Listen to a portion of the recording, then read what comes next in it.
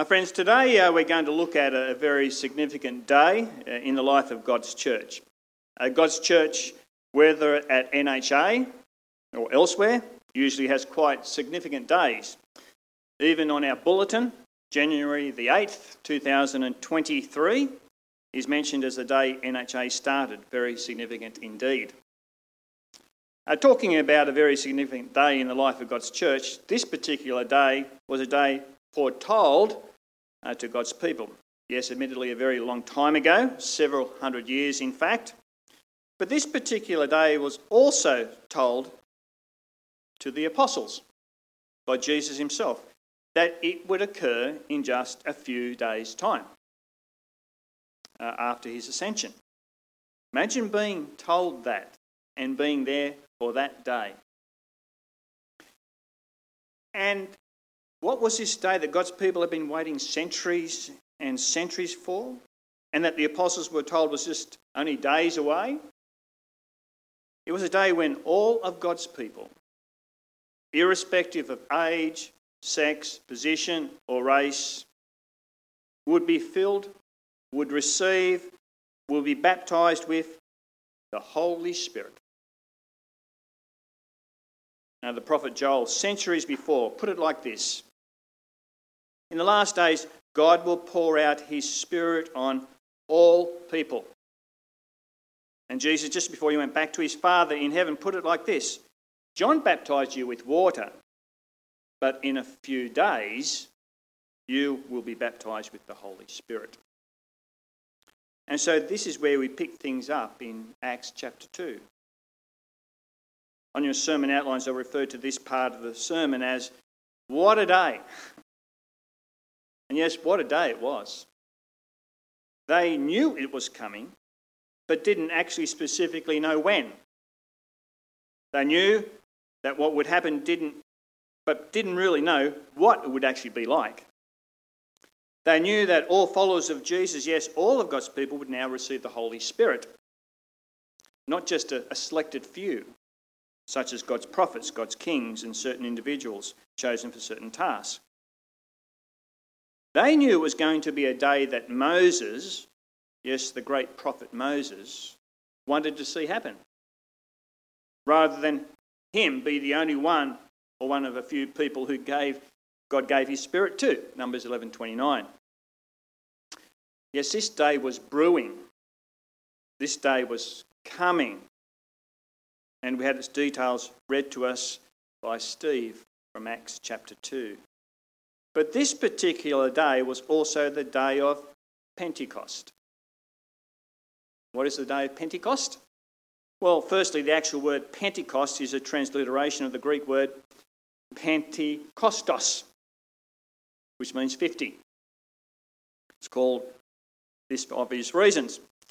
Have a look at this slide, please. I hope it's helpful.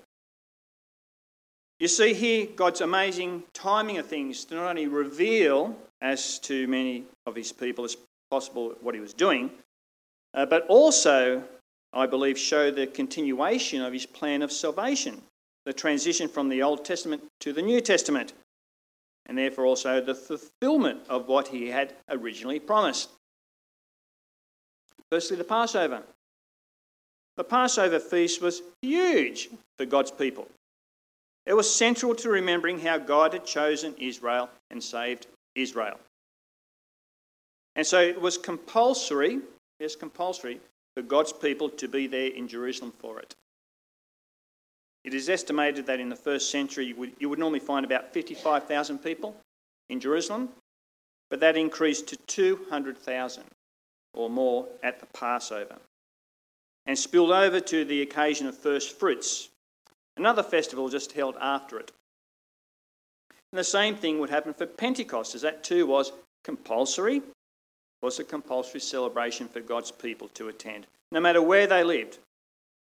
And so likewise, they were occasions, the Passover and Pentecost, when all of God's people came together in Jerusalem. And it was at these specific times, Passover, first fruits and Pentecost, that God chose for his Son to die, to be the new Passover lamb. for his Son to rise from the dead and therefore be the first fruit, offering new life to all who now put their trust in him. And it also was at this time of Pentecost, that God chose for his Son to pour out the Holy Spirit in a way that would be noticed by all people, all of his people, and therefore remembered by all of his people because they were there. Yes, the day of Pentecost, also known as the Feast of Harvest, it became a much more significant harvest, the harvest of souls. And so 3,000 souls, that's a lot of people, were saved that particular Pentecost day. Now only God could do something like that. And I don't mean just save souls. I also mean do it all like that. Well, what a day it would have been to either witness or be part of it. Imagine if today was that day and it was in this gathering that had happened. And suddenly a sound like the blowing of a violent wind, we all know what that is, as Steve reminds us, came from heaven and filled this church at NHA, right where we are sitting, right now. And then what seems like tongues of fire separated and came to rest on each one of us. And all of us are therefore filled with the Holy Spirit and begin to speak in other tongues as the Spirit enables us. And so I might start speaking Afrikaans. Stephen Smuts always tried to teach me, but I couldn't quite get Afrikaans. Someone else might start speaking German. Another French. Another Swahili. Another Japanese. Another Chinese. Another Dutch. It's very significant that people from YWAM, from all the countries around the world, are here today. I didn't orchestrate that. God did. What countries are you from? Yell out. Hong Kong.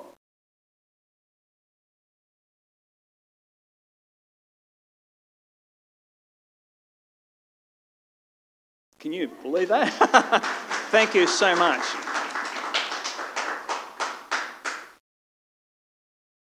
And another Filipino, and another Russian, and another Pigeon, and another Kiwi. You got any Kiwis here?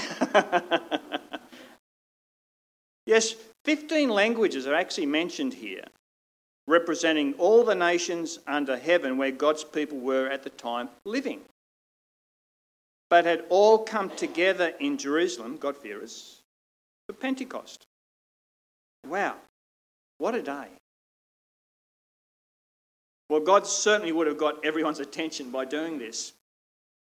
And although that no doubt was part of his plan to get everyone's attention, the main thing he was doing was letting people know that this new era, where God's people, all of God's people, are indwelt and therefore now aided by his Spirit. Interestingly, when most people read this, we focus in on the tongues. Being able to speak in a language that one didn't previously know, and forget what it is that one's tongues are actually doing here. And what is it? Well, they aren't counting from 1 to 10 in another language and saying, wow, look what I can now do.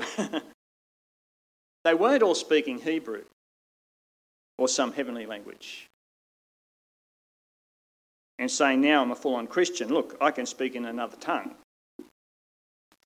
No. Verse 11 tells us what they were doing. Look at it, please. They were declaring the wonders of God in other people's tongues, so that all people, no matter what language you spoke or what nation you had come from, could hear about the wonders of God. I hope you talk about the wonders of God over morning tea, YWAM. From from someone else. And therefore know how special this day is, and therefore how wonderful God is. Well, like usual, when God's people declare his praises, when we try to tell others how great he is and what he has done, what happens? Some people say we've lost it. And this is what sadly happens here too. Some, not all, made fun of those people, and rather than listen, said they've been drinking grog. Verse 13. And this brings us to the next point on your outlines. What a message. And what a message it is. Yes, it certainly was a harvest of souls on that day of Pentecost. 3,000 people were saved from their sins. The point of Pentecost is not about whether or not you can speak in a tongue. The point of Pentecost is to be able to testify about Jesus, and in particular to his resurrection. The point of Pentecost is to show all of God's people, whatever language you speak or nation you're from, that the new era of the Spirit has now come. And God's Spirit has power. And the power of that Spirit is to witness for Jesus. We can all be his friend now, Julianne. To save people. In the context here, the purpose of what happened on this day of Pentecost is for you and for me, for all of God's people, to be able to boldly talk about Jesus. Acts 1:8. He is, after all, he is the absolute wonder of God. He is God's salvation.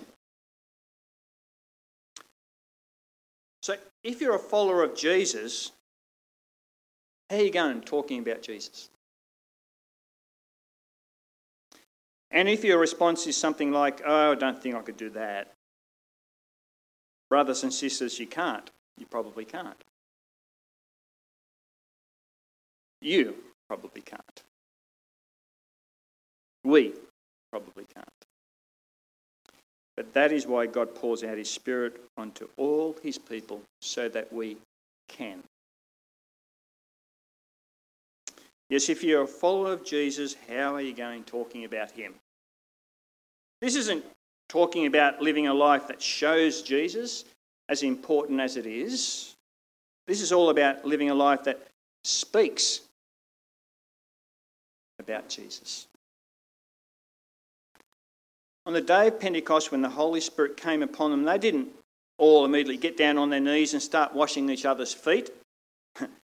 Important as serving is? No. What did they do? They all started talking. And talking about what? Well, I've summed it up by saying Jesus. But what are we specifically told here? Well, in verse 11, as I said, we're told they all started talking about the wonders of God. And then in verses 17 to 18, not in our bulletins, we are told that they were all prophesying. And then basically for the next, how many verses, Steve? 20 verses, half of the chapter, Peter the Apostle gives us a full-blown prophecy, you could say, and it's all about Jesus. Friends, in the main, it seems here that prophecy is simply speaking about the wonders of God, and there's no greater wonder of God to speak about than the wonder of his Son. Hence why Peter's message here is all about Jesus. Yes, prophecy, when one really sharpens its pencil, is all about revealing Jesus to people. Talking to people about Jesus, as only he can save them from their sins. And we all need saving, as God is holy, holy, holy. Yes, it's fair to say that prophecy involves more than that, but the ultimate point of prophecy, the ultimate point of the Spirit, where the rubber hits the road, is to glorify Jesus. John 16:14. So friends, all of God's people are prophets with a little p. A prophet is basically someone who brings God's message to others. And that's what the Spirit enables us to be and to do. And therefore, we can do it. We can. We must talk about the ultimate wonder of God, Jesus.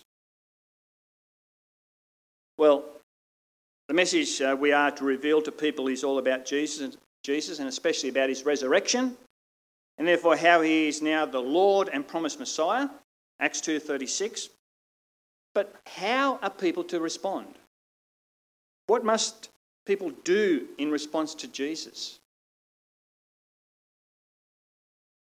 Well, the God-fearing Jews here in Acts 2 ask Peter that very question. And his reply is a pretty good memory verse to have up your sleeve for our own witnessing and testifying.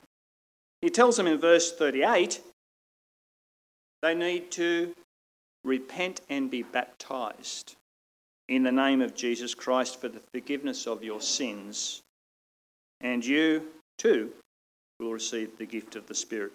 That's it. That's the response. Our greatest need before a holy and just God is that we need forgiving.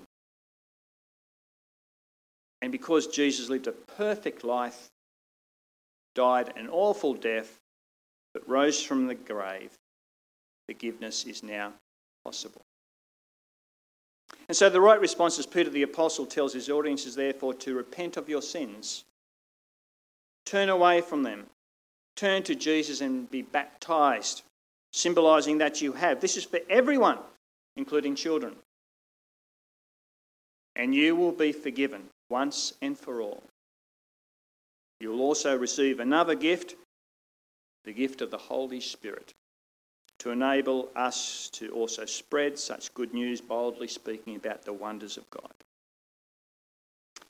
Yes, talking about sharpening pencils is a skill. When you know what a pencil is?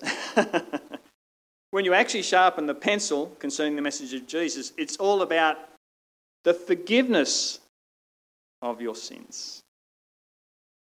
And the gift of the Spirit helps us to spread the good news to others that they too can now have their sins forgiven. That's the message we must convey. At this level, the message is not, invite Jesus into your heart and you'll receive the gift of the Holy Spirit. Actually, nowhere in the Bible does it say that. The message concerns a much greater need than that. You and I need forgiving.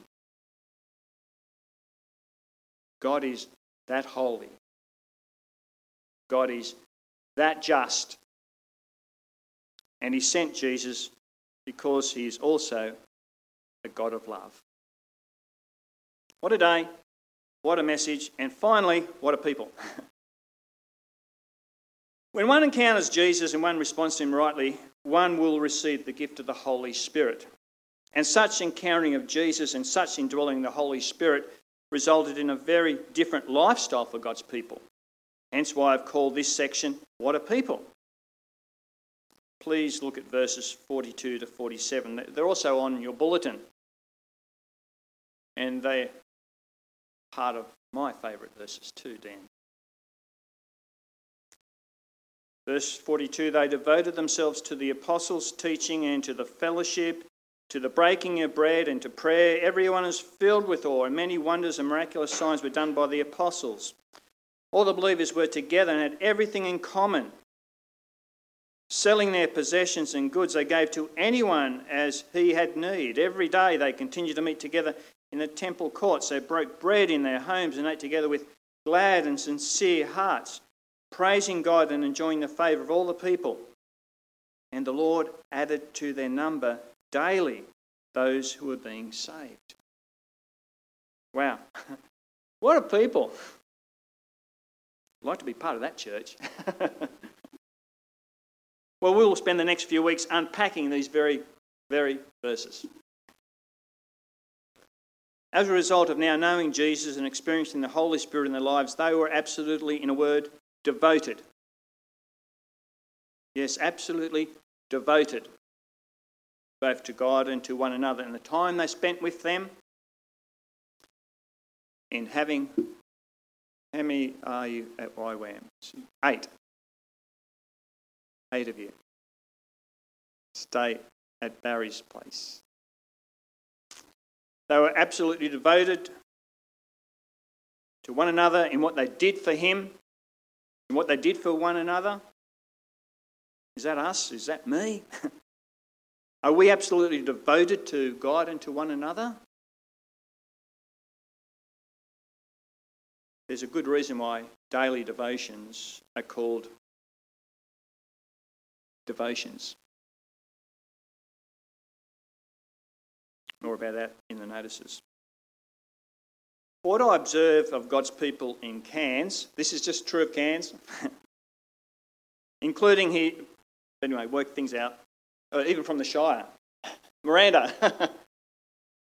From what I observe of God's people in Cairns, including people here at NHA, and therefore me, we aren't always like this. And I think one of the reasons why was mentioned earlier in the chapter.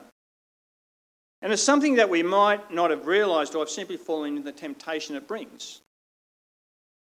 And what is it that I think hinders one's right response to Jesus and the indwelling of his Spirit, and therefore one's devotion to God and to his people?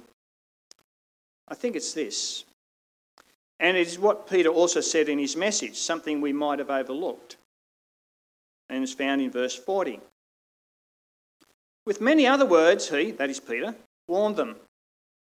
And he pleaded with them, save yourselves from this corrupt generation. Yes, save yourselves not just from your own personal sins, but also from the corrupt generation in which you live. Wow. You might have missed that point, but we haven't now. Friends, nothing much has changed today. If anything, is very quickly showing its true colours. And I certainly don't need to provide details to show you that our generation is not that different. Save yourselves from this corrupt generation. Do you know how Jesus described the generation which needed saving when he walked on this planet? I looked it up. He said it is wicked. He said it's adulterous, condemned, unbelieving, and perverse.